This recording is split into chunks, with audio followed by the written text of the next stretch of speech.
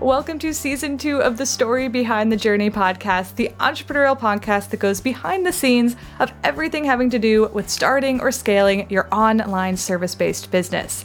We get you to 5K months and beyond with behind-the-scenes tips on everything from niching down to crafting your high-ticket offer, money mindset, imposter syndrome, limiting beliefs, all of the things that you need to grow and scale your online business.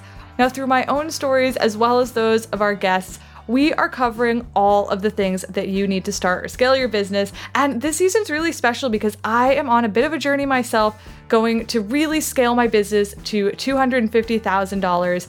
And you are kind of getting to watch that in real time. So we are really going deep, going from somebody who started with just a couple clients earlier last year to going to a $250,000 a year business. So you are on a journey with me, I'm on a journey with you, and this is going to be awesome. So if it sounds good to you, grab your favorite dessert because you know I have a sweet tooth.